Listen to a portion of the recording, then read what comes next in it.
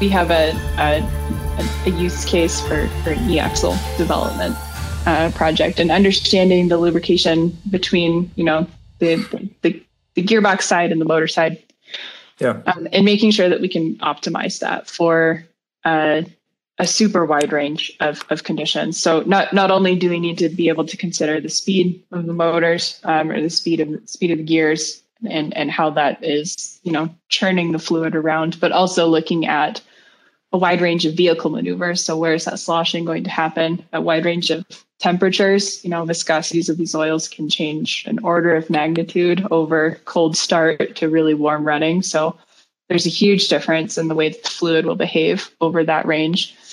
And being able to robustly look at a much wider design space than something that time would allow us to do in a testing environment is a huge benefit, and then not only that, being able to look at all of those design points, but also being able then to consider different design variations, whether or not we should put the baffle here or there, how large in diameter that drilling should be to provide a certain flow rate, being able to optimize features not only for overall performance, but also to meet performance targets at specific operating points. So at high speed, you have a certain, angle in this deflector, which makes sure that you provide extra lubrication there just based on, oil only gets sloshed to even be interacting with that deflector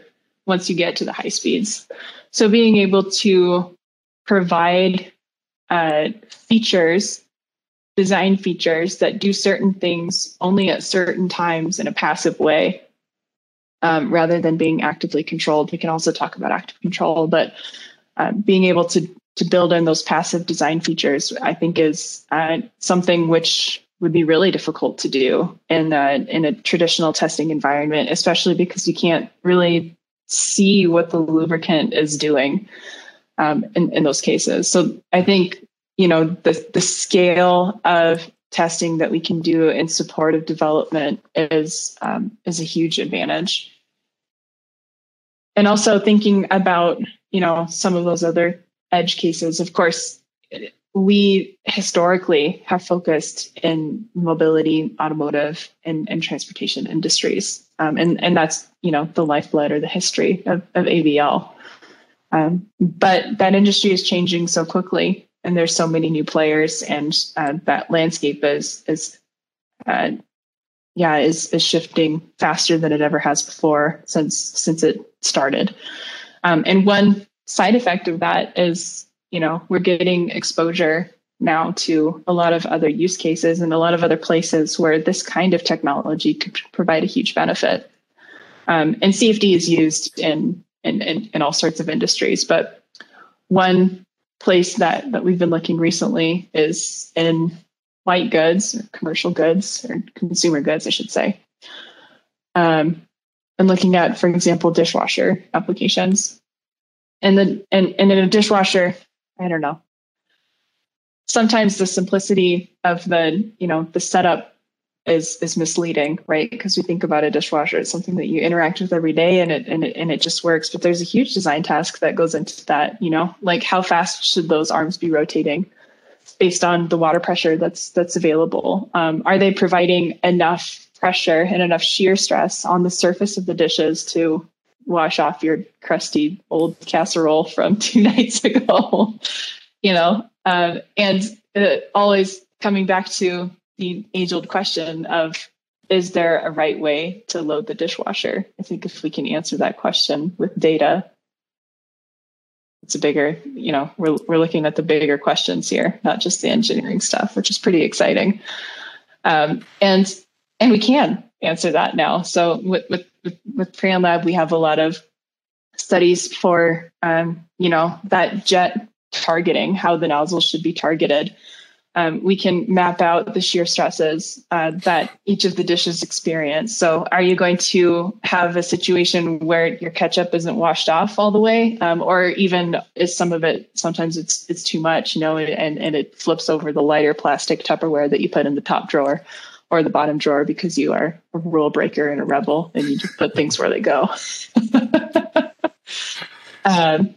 But how, putting some engineering data behind that and being able to simulate new things that I think have been difficult before as well, and including multi-phase. Can we actually simulate the ketchup as well as the water? And is the jet, if you put the dish in the slot which is closest to the rotating arms, is it going to be that like the ketchup's actually going to spray up and get other dishes dirty that weren't dirty before?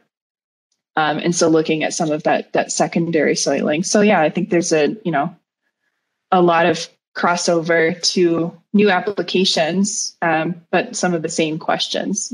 We answered the same secondary soiling question when we were looking at ADAS sensor soiling, and understanding how droplets are being generated, and if they have a secondary contact then with the vehicle. It's some of the same tasks that are happening inside the dishwasher as well. And one really cool application that we're thinking about now is really high viscosity materials. So things like peanut butter or really pasty, gluey, nasty things. And can we simulate some of that? Looking at some of those fluids, the viscous forces inside those fluids are so high that computationally it was just a huge effort, because you had to take super, super small time steps in order to understand where the fluid was going. And with PreonLab, we offer an implicit pressure solver, as well as an implicit viscosity solver, which allows us to speed up some of those calculations. And now we can look at, shampoo or honey as it's flowing around. And one application that we're looking at now is squeezing of thermal interface paste. So when you have a battery module as an electric vehicle, and then it's being installed into a pack of multiple modules, there's a thermal interface paste that goes in between the module and the housing. And that allows for good thermal contact. First off, it's an adhesive, so it fixes the thing in place. But it also allows for good thermal contact between the pack itself and the module, the battery module, and then ultimately the cooling plate, which goes underneath the pack. And what that means is that ideally you have a homogeneous temperature within the module, but also within the entire pack. And that, prevents any kind of this cell-to-cell balancing kind of issues that might happen. But also it's ultimately a longevity thing. If you have big temperature disparities or discrepancies within that system, then you can start to see premature aging.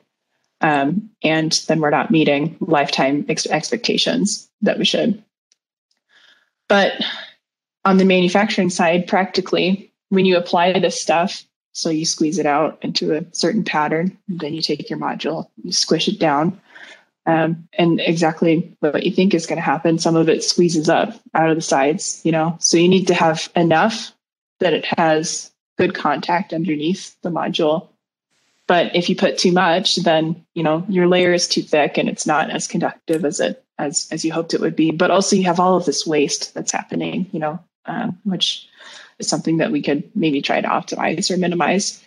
So the question now for simulation becomes, not only can we simulate that squishing effect, that squeezing effect, that squeeze out losses and the wet out, but also, how can we approach that in an engineering way? So is there an optimal pattern for that paste application? How much exactly paste should I apply? Am I going to have to push really hard on the module and potentially do damage or deflect something for thin parts? And understanding, what's the best way of doing this seemingly simple task of, putting paste in between two components and squeezing it out. But, there's an opportunity there for, not only making sure that the components are going to work as they were designed to do for as long as we expect them to, but also on the manufacturing side, reducing those losses, reducing that total material, and making it come together as fast as it can,